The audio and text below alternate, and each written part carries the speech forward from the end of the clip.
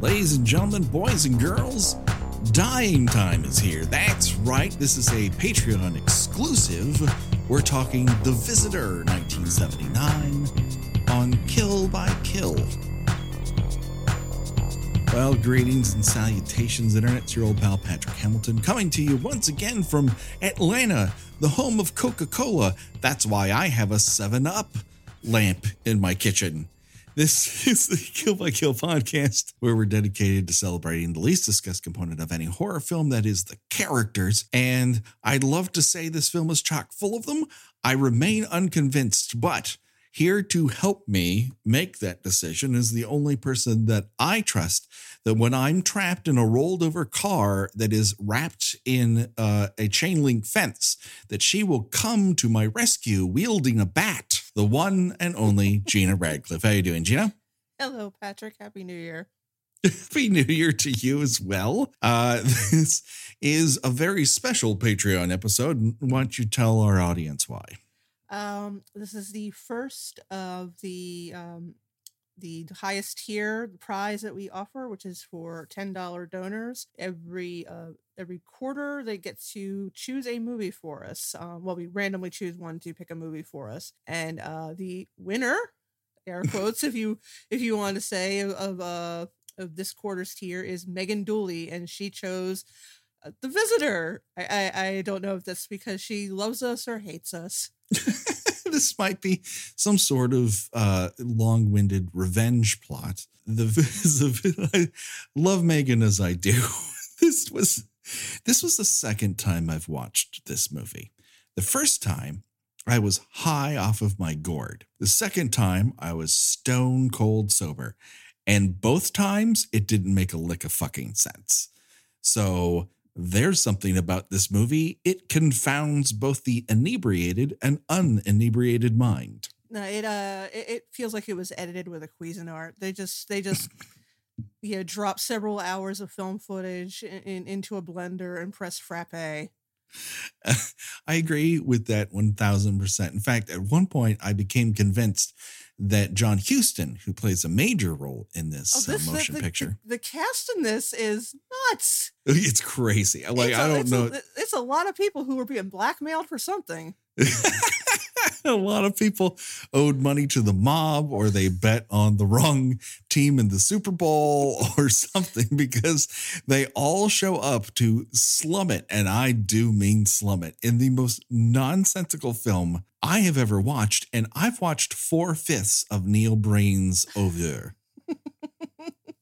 I was perusing when I just randomly Googled it to get a cast list. And one of the articles that came up was from Vice. And like the main line was like, it was like the entire 1970s were put into one film. Yeah, it's my favorite thing about it is the repeated use of what I call a Starsky and Hutch stinger, which does not go at all in a movie that seems to be about like The Omen if it was like a space devil instead of the actual devil. I'm half convinced that they basically said, hey, we rip off movies. Why don't we rip off like Rosemary's Baby and a little bit of The Omen and Star Wars and The Birds and Enter the Dragon. Network and Close Encounters of the Third Kind and The Fish That Saved Pittsburgh? Sure.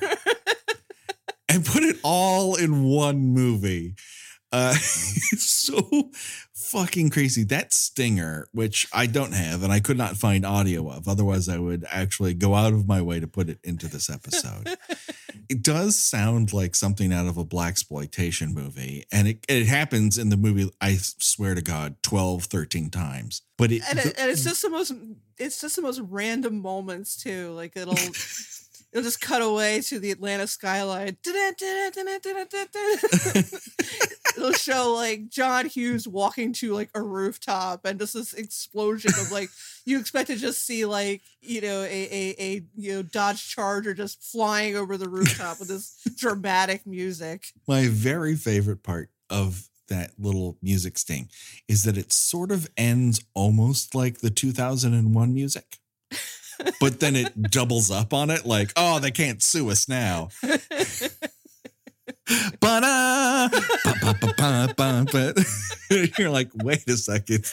Are you trying to allude that this is some sort of Star Baby level discovery that I'm watching a guy get out of his very large Lincoln and he's not wearing a seatbelt?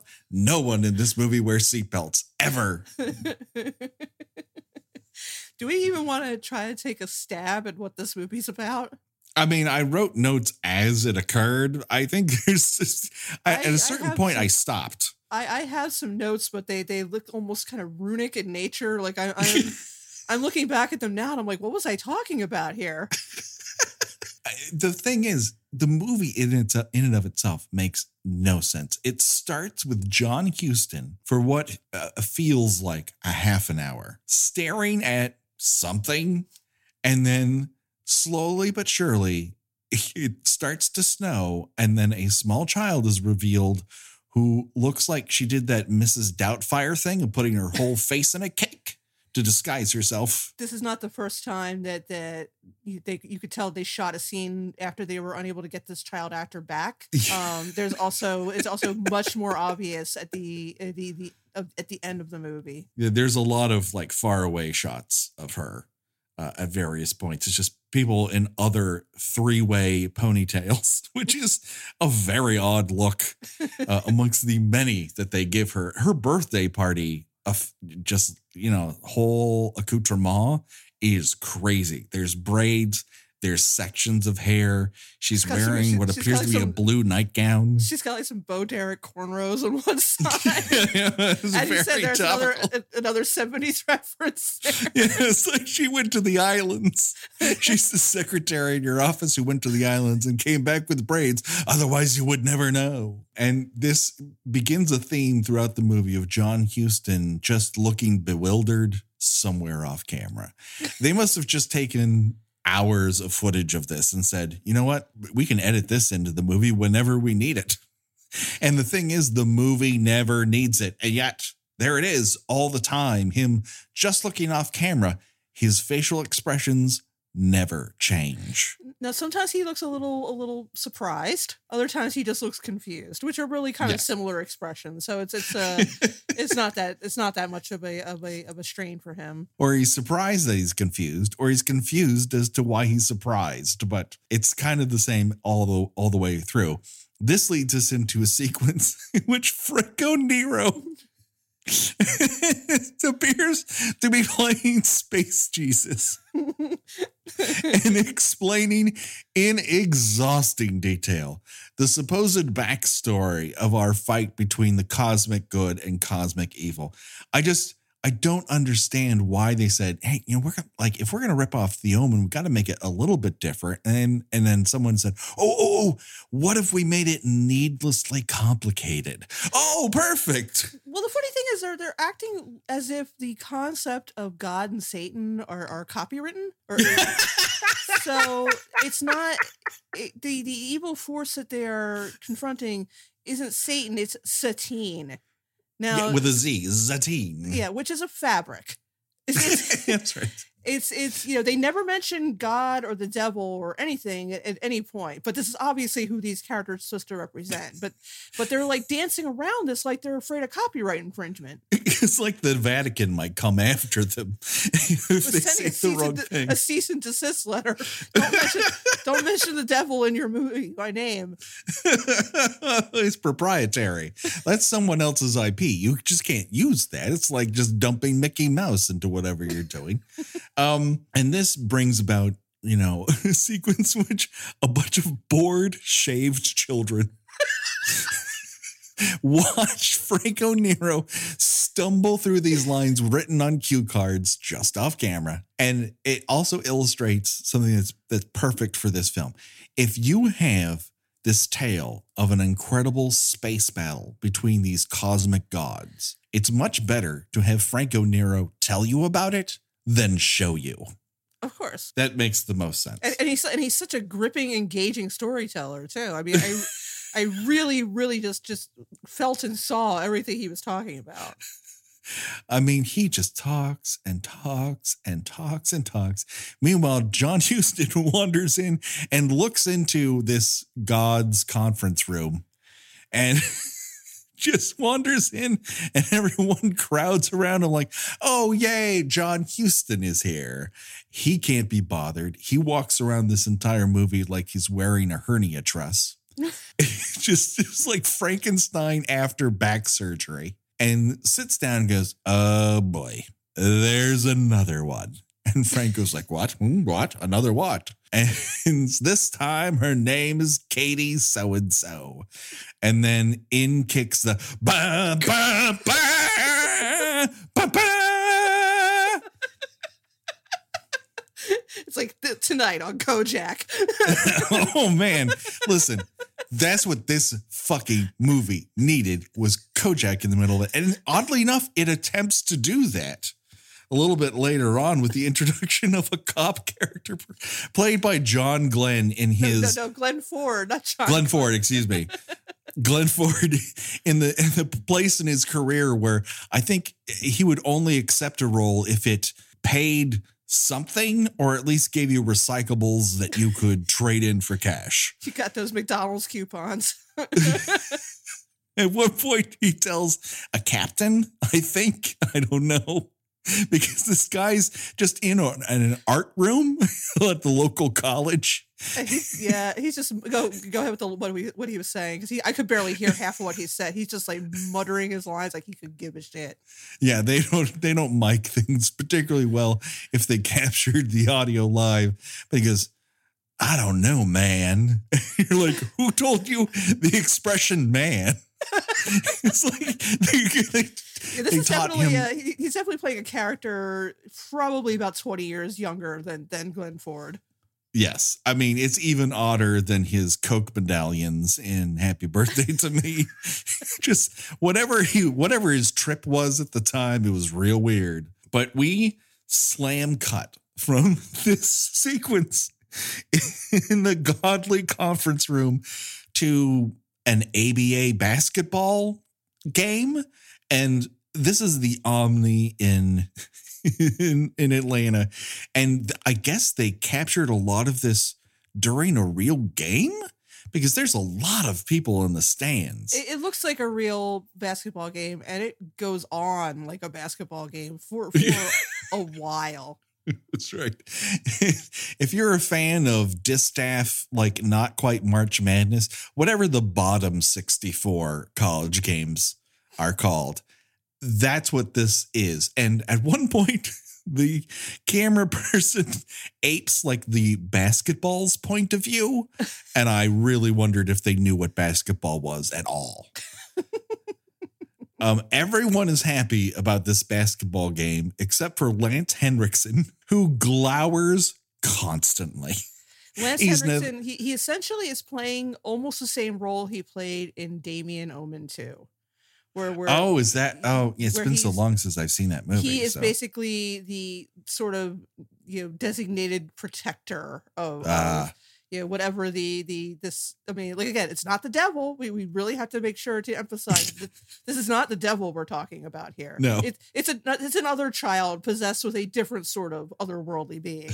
He's nonplussed watching this basketball game. Meanwhile, the two women who we don't know who they are at this point in the movie are freaking the fuck out at everything that happens. And it just goes on and on and on. Meanwhile, into this, not to them directly, but at a different part of the basketball court, in walks Katie, our let me stop protagonist villain. Let me stop you right there. Sure. I had no idea until I looked up this movie later that this is supposed to be her, because she's wearing I hate to say, I feel safe in saying that this actor, she's supposed to be playing a character who's just turning 8. She doesn't look 8. No, I don't know where I'm not saying she looks like 20, but she looks like she's 12 or 13 years of age. The way that this character is treated is so weird and uncomfortable, and like she's got like this like kind of 70s disco diva hair and like this, like she looks like she's got a big Jodie Foster and Taxi Driver sunglasses on. Yes. She's snapping gum and making eyes at like the basketball players. I'm like, I had no idea who that character was. I mean, and then I to be fair to that basketball player, if you saw a tween sitting underneath the basket in sunglasses the size of a normal person's face, you too would go, the fuck is happening over here? There's an unaccompanied minor just hanging out over here. Can someone do something about it? Meanwhile, she looks and is introduced at the same level of like a villain in season 4 of Dynasty. You know right away she's no good. Yeah, the one thing I really admire about this movie is as opposed to other, demonically possessed children movies, is they don't bother trying to shock the audience by making this kid start out sweet and then like reveal her evil side. And she is a rotten turd from the minute she appears on screen. I mean, she's cussing and smirking and giving all kinds of menacing stares, and I really had to. I actually had a moment where I did go hit the 10 seconds back button because we're jumping way ahead, but her mother ends up paralyzed, which is a scene that is unbelievable. Yes. The scene is like I thought my brain had melted. I could not have possibly have seen that.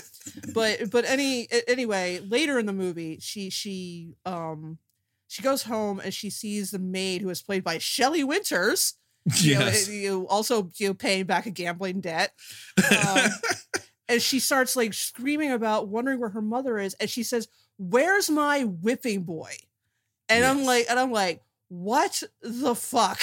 It's like,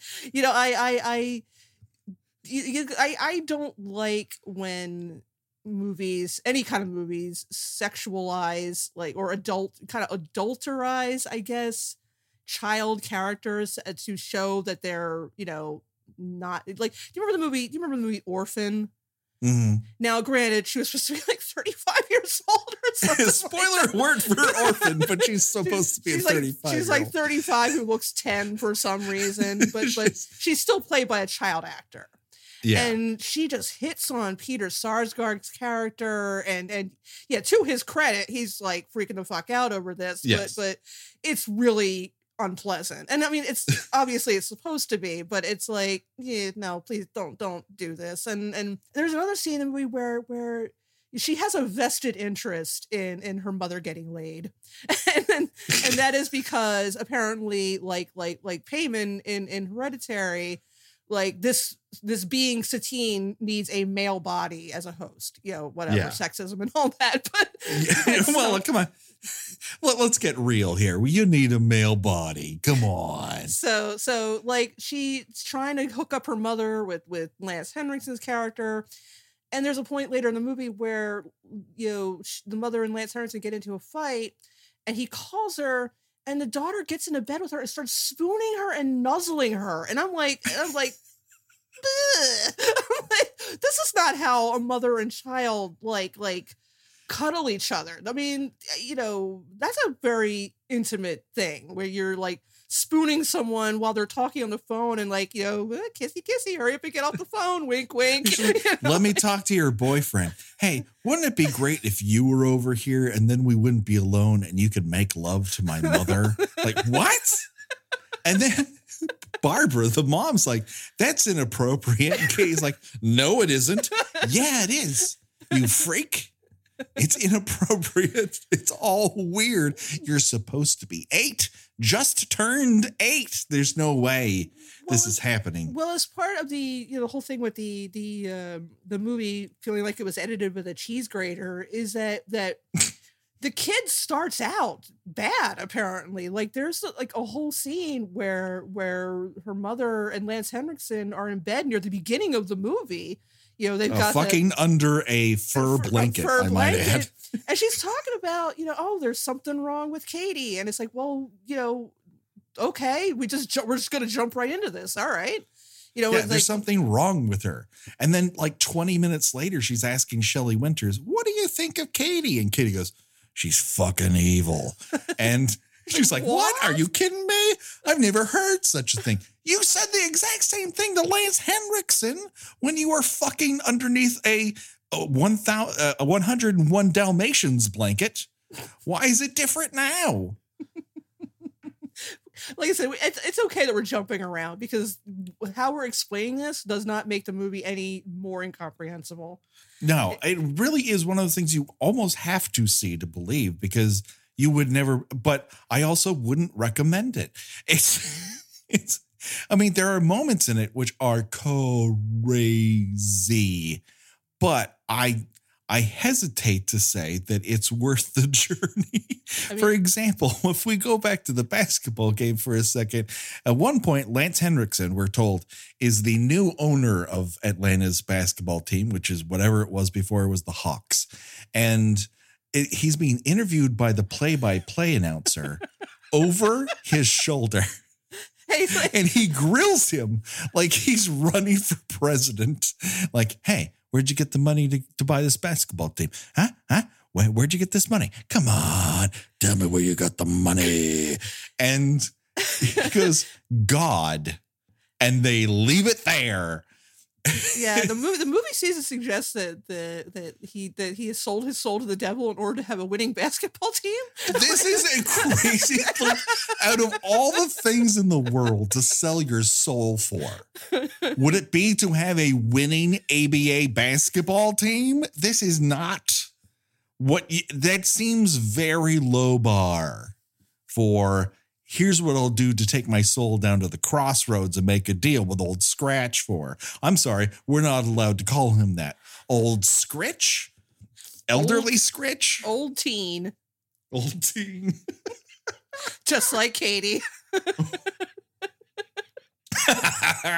At one point we were messaging back and forth earlier while you were watching it, and I described Katie as Lindsey Graham in tween form. Oh, she's got this accent that is just like, it goes from like designing women genteel to like dog patch trash.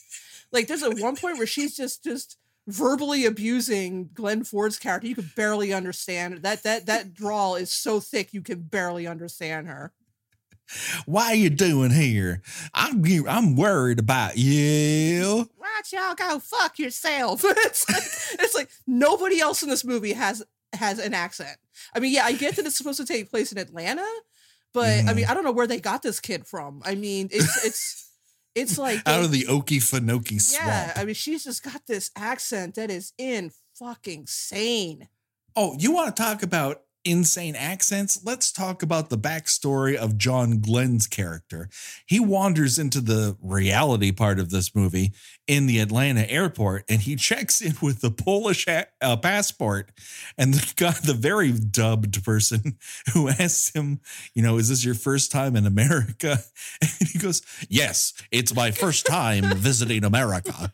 Like, well, you sound like a Kansas dirt farmer. You don't sound Polish. What is the point of you being Polish? It would set off every alarm in your head. Why does this Polish national sound like he was born and raised in Colorado? But we have to talk about this birthday party scene though, because okay.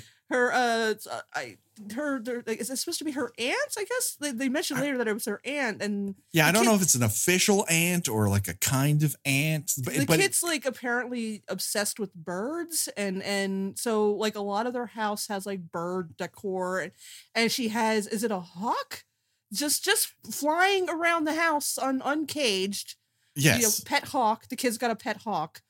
No one thinks this will ever go bad. And no one comments on it. Like, you have a live fucking predator bird in your house. And no one goes, hey, that's weird. You will become intimately acquainted with this hawk, believe me. The amount of times that we see or hear this hawk suggests that is where much of the budget went towards. Yeah. So the aunt buys her this hideous bird sculpture that literally says, I am a pretty bird, like over and over again. It is the most digitized, like terrifying. You would never ever purchase this ever for anyone that you liked. It's like a bejeweled bird. It looks like I'm something. a pretty bird. It looks like something you would find in your great grandmother's things after she has passed away, where you argue about who's going to take this fucking bird. And then we can't just donate it. That's cruel. And then you start passing it back and forth to each other as a gag Christmas gift. Oh shit, I get the bird this year. Fuck. Well, I suppose we could put it in the bathroom. But anyway. And she has this habit of wiping off everyone's kisses. Oh, I love that's actually I kind of appreciated that. That was a nice gag. I thought that was pretty funny. So through some infernal magic, it's never really quite explained, that she unwraps the package that's supposed to have the bird in it, and it has a gun. And she pulls the gun out and says, "Look, mommy." Nobody reacts. They're just like, "Oh, she's got a..." No, they don't say, "Oh, she's got a gun." They just sort of stand there. She throws the gun, which goes off and hits the mother in the back. And she just, and then Katie, the kid, just kind of gives this shrug. It's the funniest reaction. Like, who among us has not accidentally shot their mother at some point? I mean, she really gives an SpaghettiOs look. She's just like, oops. Wasn't my fault. And everybody is just sort of standing around like, okay, when's the next scene? Are you in the next scene? Do you have lines for the next scene? I don't know. We're just waiting for this gunshot effect to go off. Oh, okay. Oh, wait, we're filming? Shit. And so the very next scene, the mother is paralyzed from the waist down, and she's kind of okay with it. I mean, we everyone's okay with this. We don't get any sort of, as you would expect to see in any kind of movie where a character is abruptly paralyzed, let alone from, an accident where their own kid shoots them. I mean, I think of a movie like The Garden State, where you find out that he's like, emotionally stunted and depressed because his mother fell over a dishwasher and broke her back or something like that. Just the pain of a lifetime of guilt over injuring your parent, is, the main thing that pulls this movie along. And in this movie, nobody fucking cares. It's like she broke a leg skiing. Yeah. It's like, what are you going to do? She's just like happily chugging along in her wheelchair. And it's just like, she's got her Mrs. Deagle, electric stare thingy. And she's totally cool with this, 35 years old and paralyzed from the waist down for life. She's cool. Hey, shit happens. The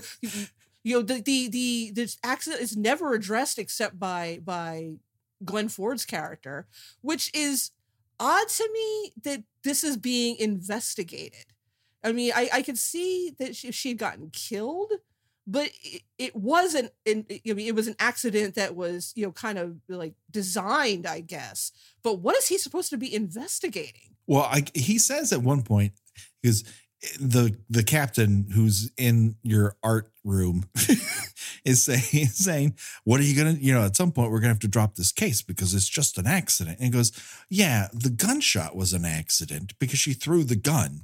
But who put the gun in the present is what I'm investigating. And everyone's like, I mean, guns end up in wrapped presents at 8-year-old birthday parties. What are you going to do? It's Atlanta. Like, it's just this scene, just everything you need to know about how weird this movie is, and just the pacing and the tone and the editing. Just watch this scene, because it's just filled with human beings reacting to things in a way that no normal human being would react to. They said, I just, again, the nobody in this party even blinks an eye when she just pulls out this gun out of the present.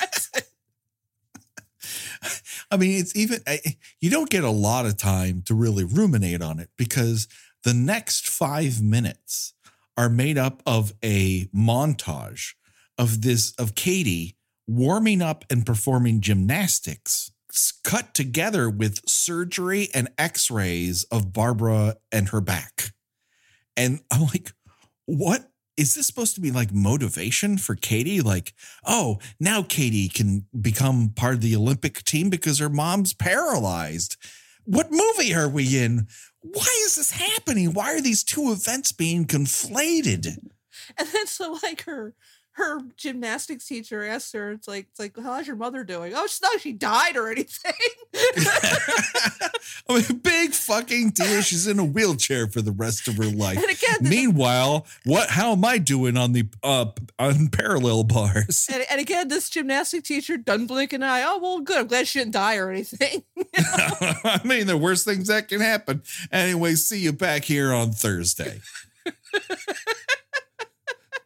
So, believe it or not, we're only 30 minutes into this movie. It feels like an eternity. Well, there's a lot. There is a lot of padding in this movie. There's like the scene that you mentioned at the beginning where John Huston appears to be staring at this sort of intergalactic landing strip. Yeah. And watches these sort of like orbs come down from the sky. It all looks very much like a prog rock album, and and that given the breath of life, yeah, there's a lot of there's really only there's what two deaths in this.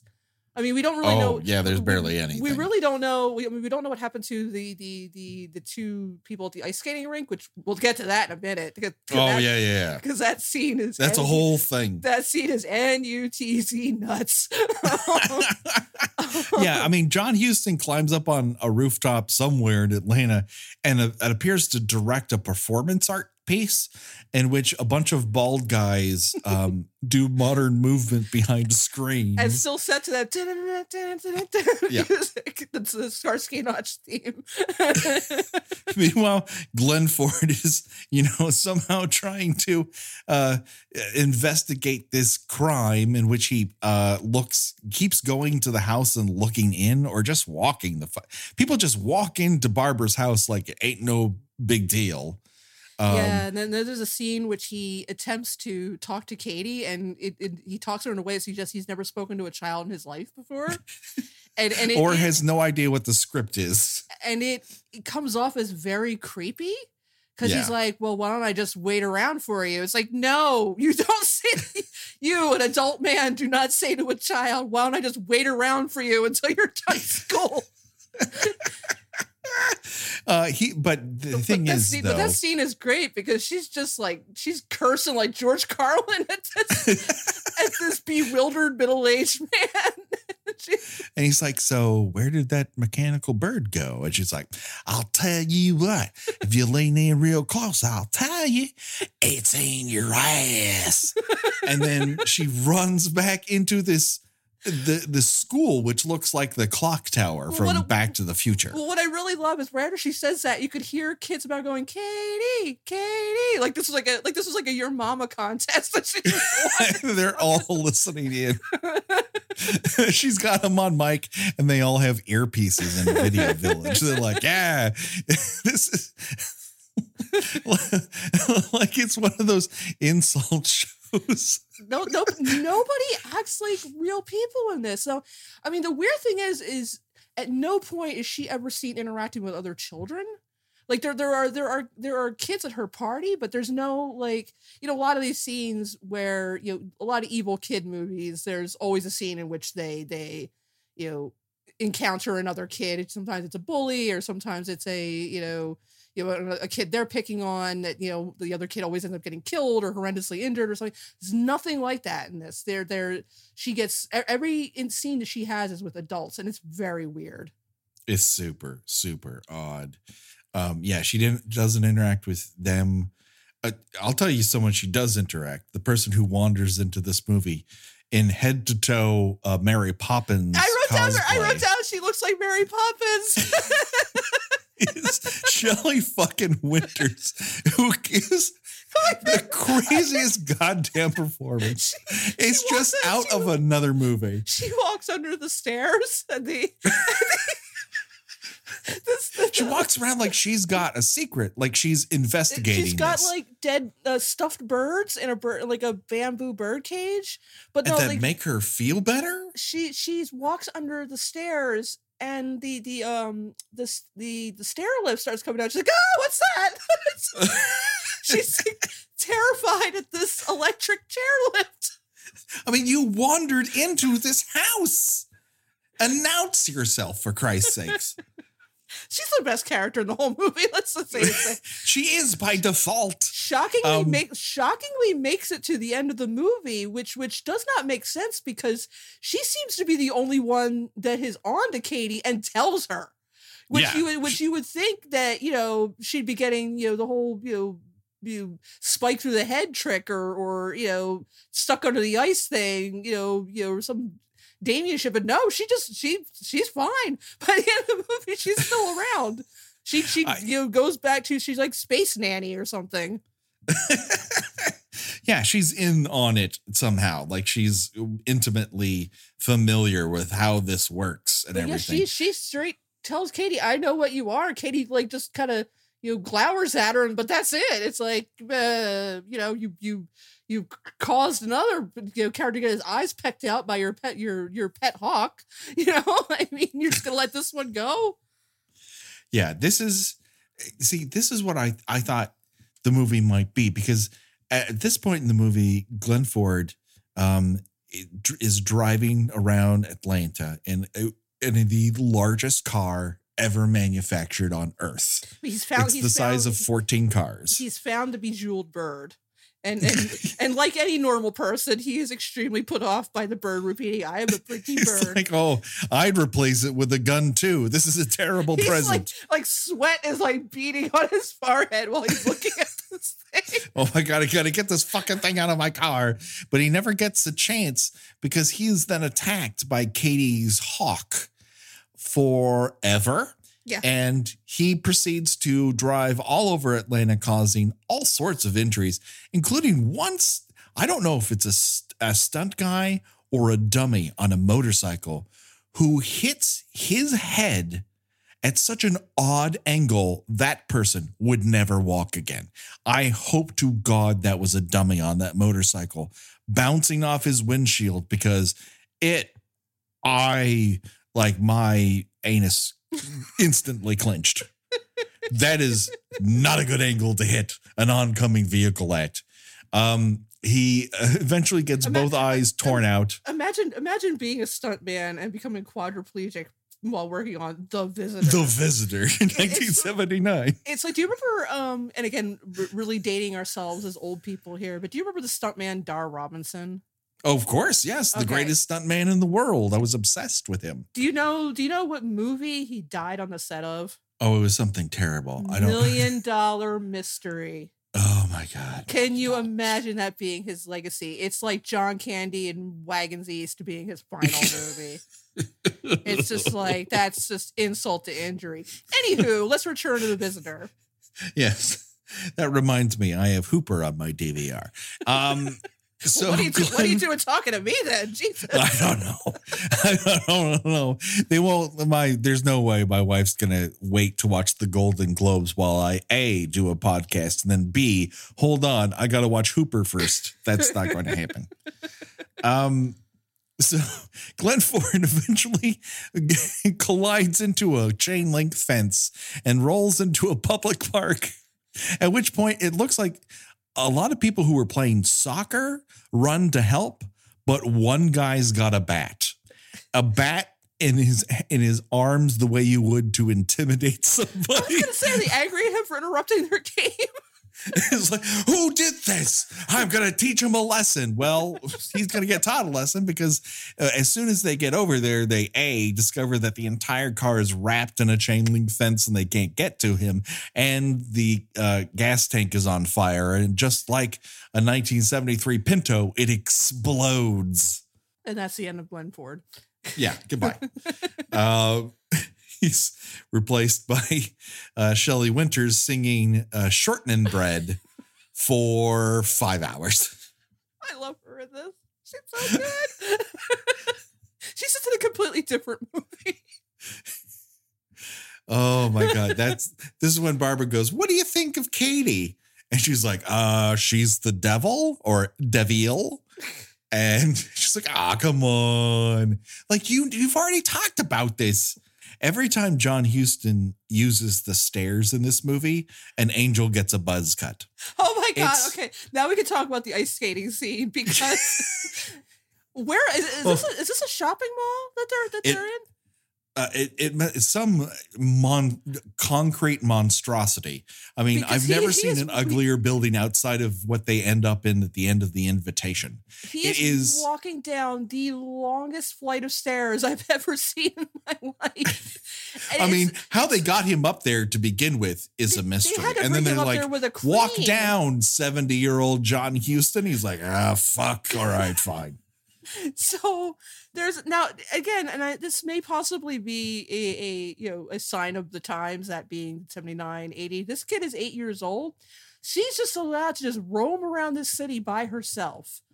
At one point, she runs across town when she senses her mom is getting an abortion. So she goes ice skating, and for whatever reason, she gets into a skate off. Yeah, with these some sort of skate fight. With these older teenage boys that, like everything else in this movie, just goes on and on and on and on.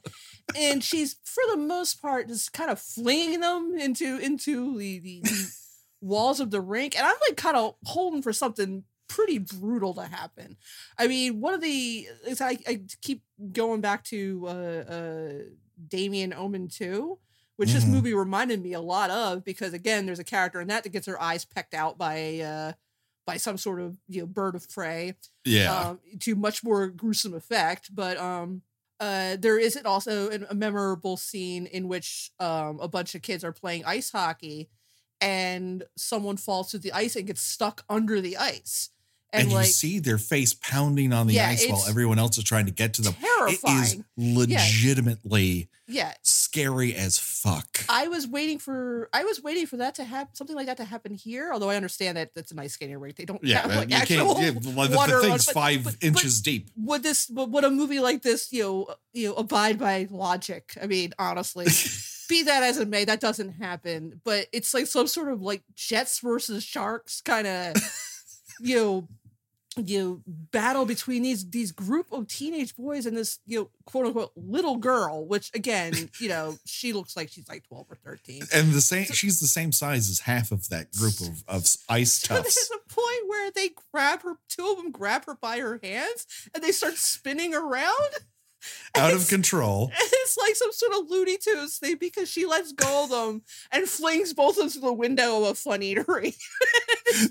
the momentum of this 8-year-old spinning them around the center of the rink sends them off half a football field away, and they crash over the wall and slam into a restaurant like the Fury. And it's like, did they see the movie last Tuesday and Wednesday like, get me an ice rink, I've got an idea?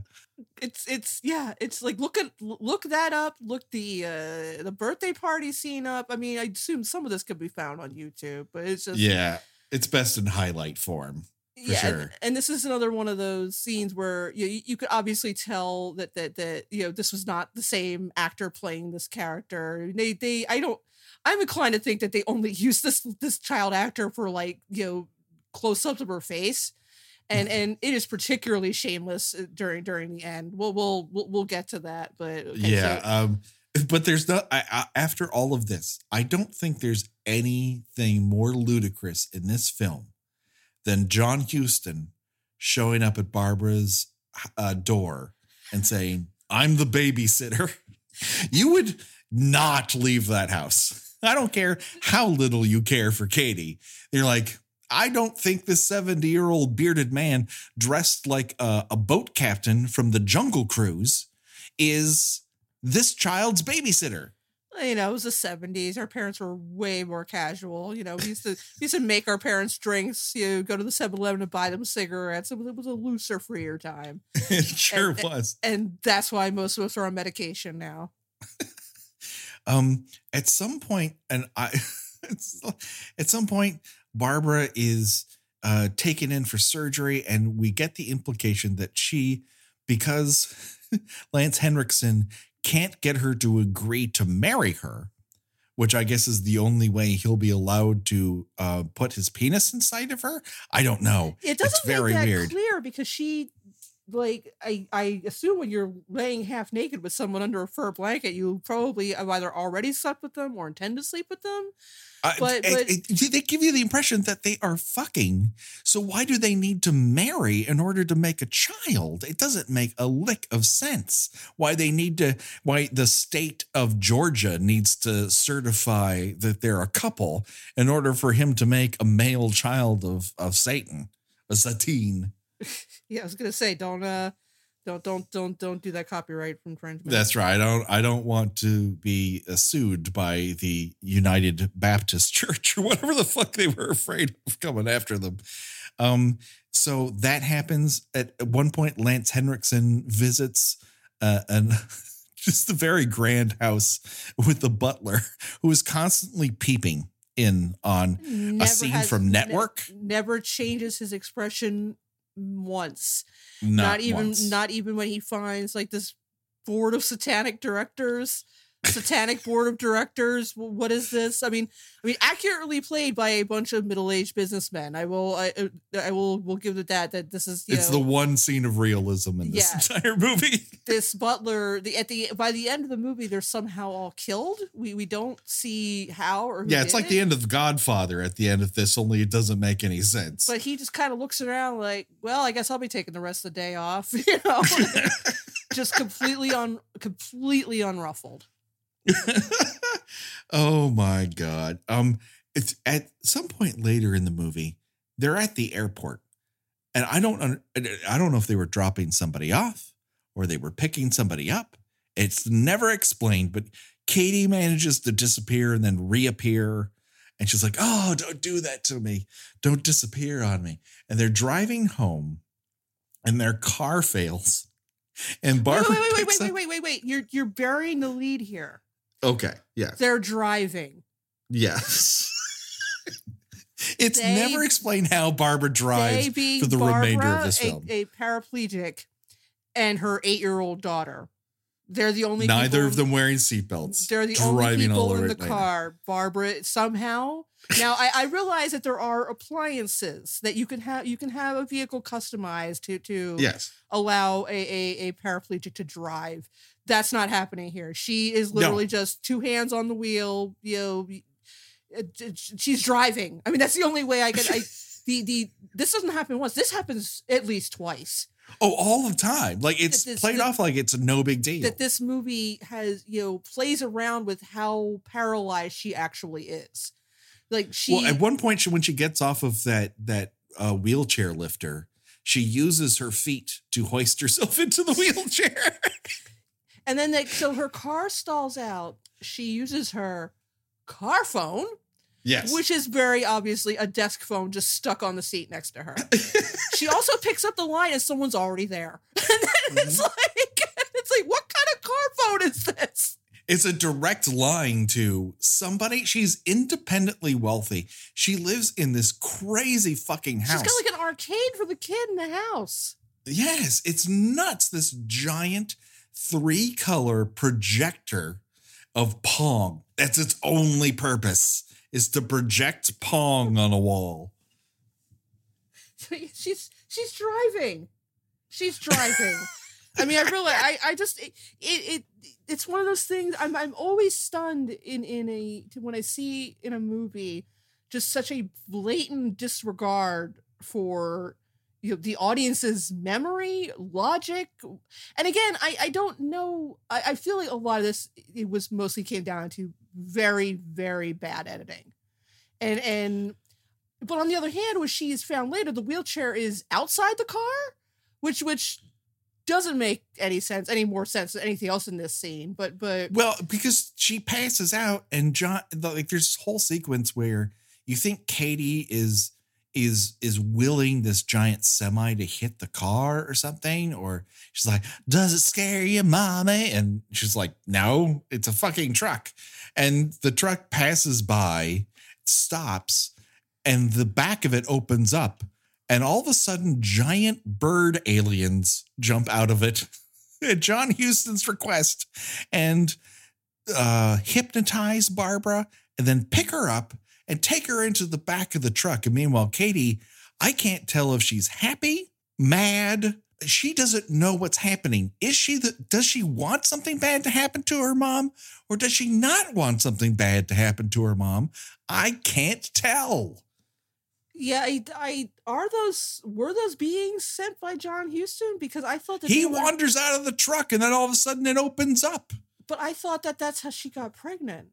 She gets pregnant before with Dr. Satan during the back surgery thing. Wow, Dr. Zatine. I completely missed that. Wow. I mean, the thing is, you could be right and I could be wrong. And guess what? It wouldn't fucking matter. Because I mentioned to you that I thought, I mean, forgive me, listeners, for saying this, that I thought she got space raped. Like, I thought it was like one of those things where, you know, these otherworldly beings. I didn't recognize John Huston. I thought he was just maybe he's not in charge of them. Maybe he's just watching it happen and doing fuck all about it. Yeah, he lets a lot happen to this poor woman. Oh, he does not care. I will say, if you are trying to decide whether or not you want to listen, you want to watch this movie, if you like seeing a disabled woman get smacked and kicked around, This movie has everything.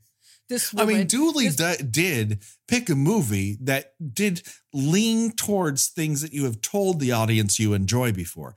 You have a sick love of watching people in wheelchairs come to bad ends. And this, it happens over and over and over again. But Barbara is made of Teflon. Like nothing can fucking damage her permanently. She's dragged up a flight of stairs, knocked back down those flight of stairs for no reason.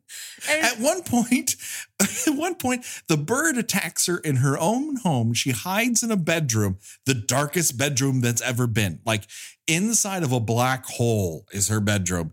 And you can see the bird trying to get in. And then it stops. The bird knows how to turn a door. Of course, all birds know how to enter homes. They just choose not to. And it stops, and then the door opens, and it's revealed that it's Shelley Winters, and she has killed the bird. And she says, "Don't worry, Barbara. Nothing bad will happen to you anymore." At which point, Katie comes out of the shadows, grabs the wheelchair, and goes, "Come on, Bobby, it's a race!" and throws her into a glass waterfall. And no one mentions it again. It's almost as if it didn't happen. Because it might not have. Well, no, because then we cut to a scene where it looks like Katie is hospitalized. We're like, oh, well, she's, we hear voiceover of some people. We have no idea who they are. But then they're like, oh, well, she's going to need intensive therapy. And it's like, okay, where is this happening? And when is this happening? Is she... did she get in trouble for flinging her mother in an aquarium? But then, like, the next scene, she's just back at the house again. Well, because she can do anything she wants. This is right around the time that Barbara's visited by John Huston, who just walks into this house, and this scene is spied upon by Shelley Winters. But the movie is on the second level, and the camera just does whatever the fuck it wants. It goes up to the railing, it goes back, it moves to the left, it dollies to the right. They just you're watching coverage happen. And John Huston goes, "Hey, just so you know, you've been space raped." And she's like, "No!" And she starts doing donuts in her own wheelchair. And Shelley Winters is like, do I want to get involved in this? And she decides not to and just mournfully sings Shortening Bread one more time. Oh my God. Then Barbara goes to a hospital. We're seeing the entire drive of her nonsensically driving herself to this hospital. And she wheels herself into a very busy waiting room. She goes up to a nurse and says, "Is Dr. So-and-so in?" She's like, "Oh, of course he is, honey." And there's a billion people there. And she's like, "Make way, crippled white lady coming through." And the doctor is her ex-husband. Who's played? Sam Peckinpah. Yeah, Jesus Christ. Sam Peckinpah's like, "Hey, I'll work on anything. All right? I will go anywhere and say any words. I'll do whatever you want. I have a house payment due 3 weeks ago. And like, sure, give this lady a space abortion after her space rape. So, yeah, and that's exactly what happens. Well, he does that great trick of bad screenwriting where a character will say something and then another character will just kind of repeat back to them what they just said. It's like, I'm pregnant, so you're pregnant. I need an abortion, so you need an abortion. And I want you to do it. You want me to do it?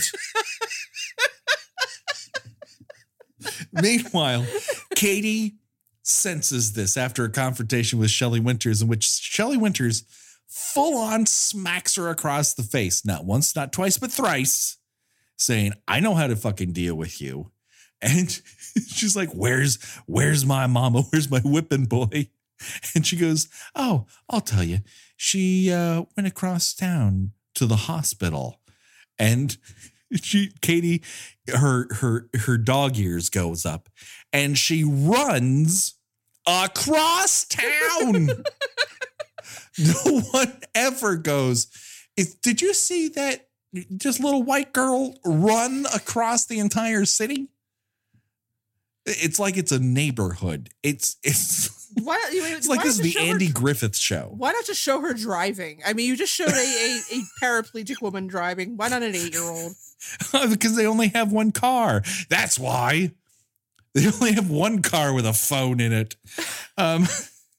So she runs all the way across town, but before she can stop the removal of this unwanted child, John Huston decides, all right, I'm going to do something. And by something, I mean glower from a rooftop. And then so begins a foot chase. And well, Katie's running. John is walking about as fast as you might expect somebody who, recently had lower back surgery. He's humping along, one shoulder drooping below the other. And it's treated like the car chase in The French Connection. It's just and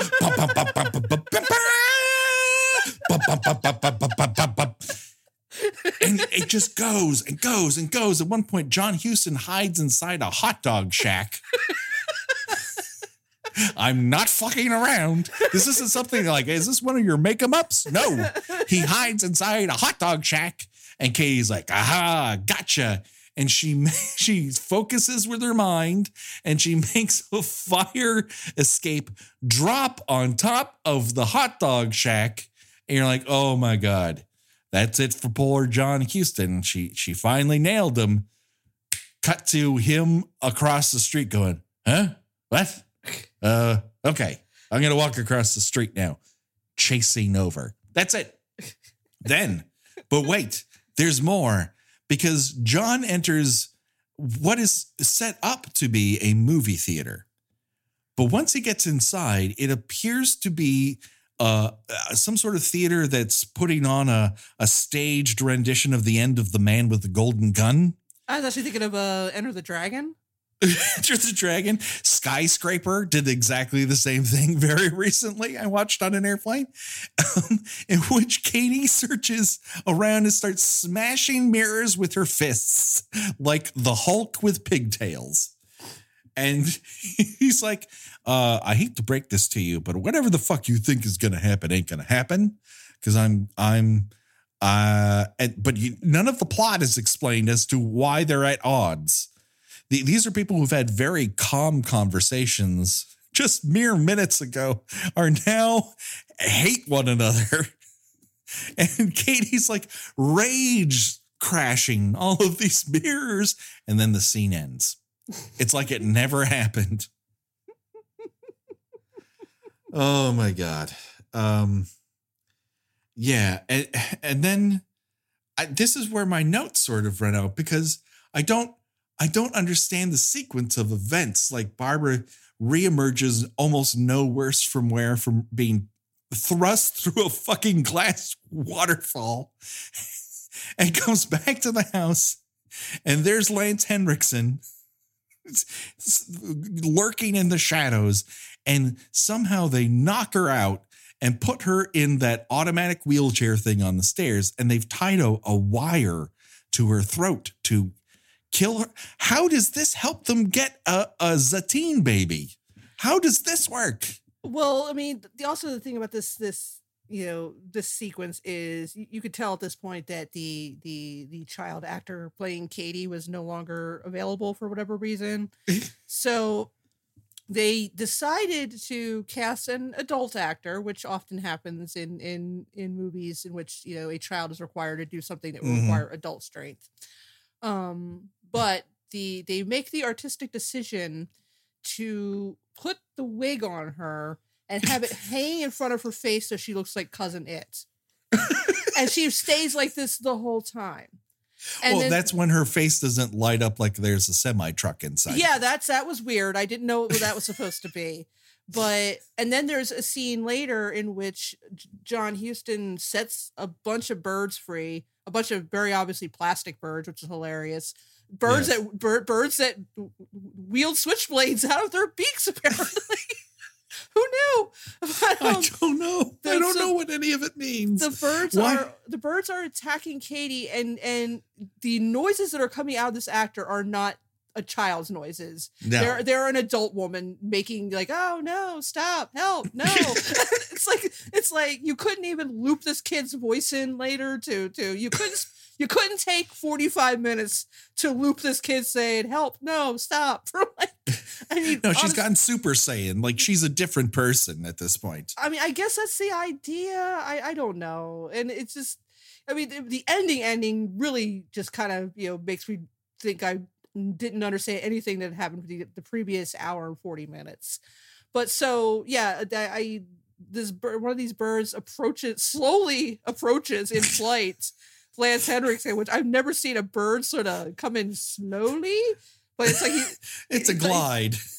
He's like, coming in for a landing at LaGuardia. He's just like slowly, menacingly comes into Lance Henriksen, and then just like a knife or like a dagger or something just like pops out of his beak.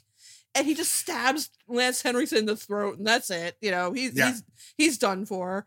Done for. Yeah, and so it certainly looks like Katie has been burned to death at the end, but no, at the end she is brought to Franco Nero's summer camp for bald pale children, and her head is shaved. And the interesting thing is, I was looking at pictures of these kids. These kids actually look like their heads were shaved. And I'm like, okay, how much did you have to pay these parents to let them have their kids' heads shaved, to be sitting in the background of an Italian sci-fi horror film? Not even a line of dialogue, nothing. This was like extra scale.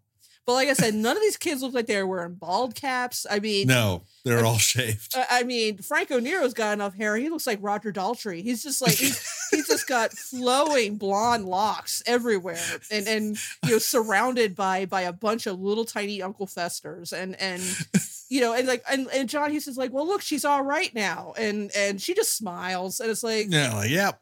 Okay, so she was just possessed, because you made it sound like she was born like this, and. Anyway, that's The Visitor, everyone. all her powers reside in her 3 pigtails. And once that's been shaved off, she's fine to live the rest of her life at Franco Nero's school for kids who don't grow hair good and want to do other things good. Honest to God, this is as coherent as we could describe this movie. I mean, that is the movie.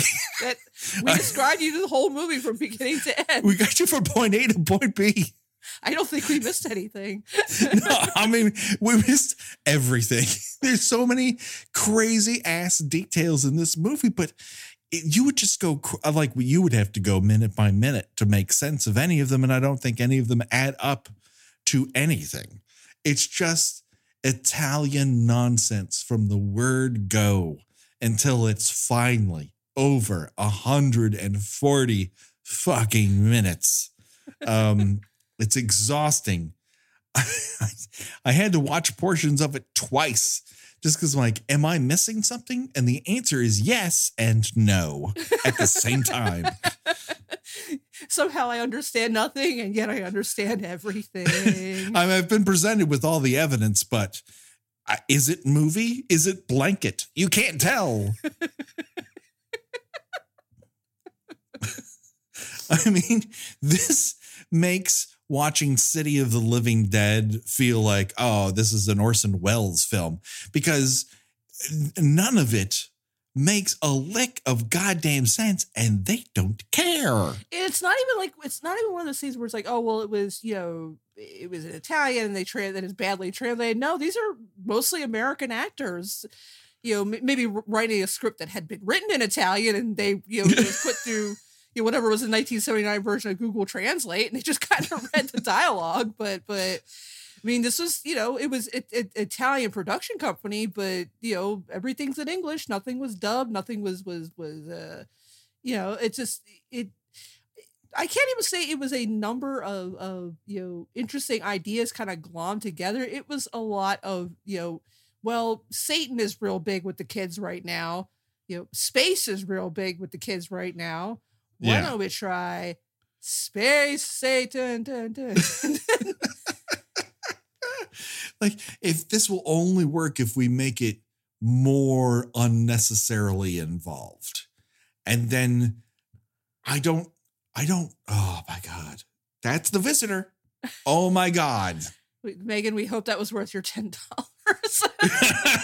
I hope this was worth it to hear us, verbally shrug for an hour plus.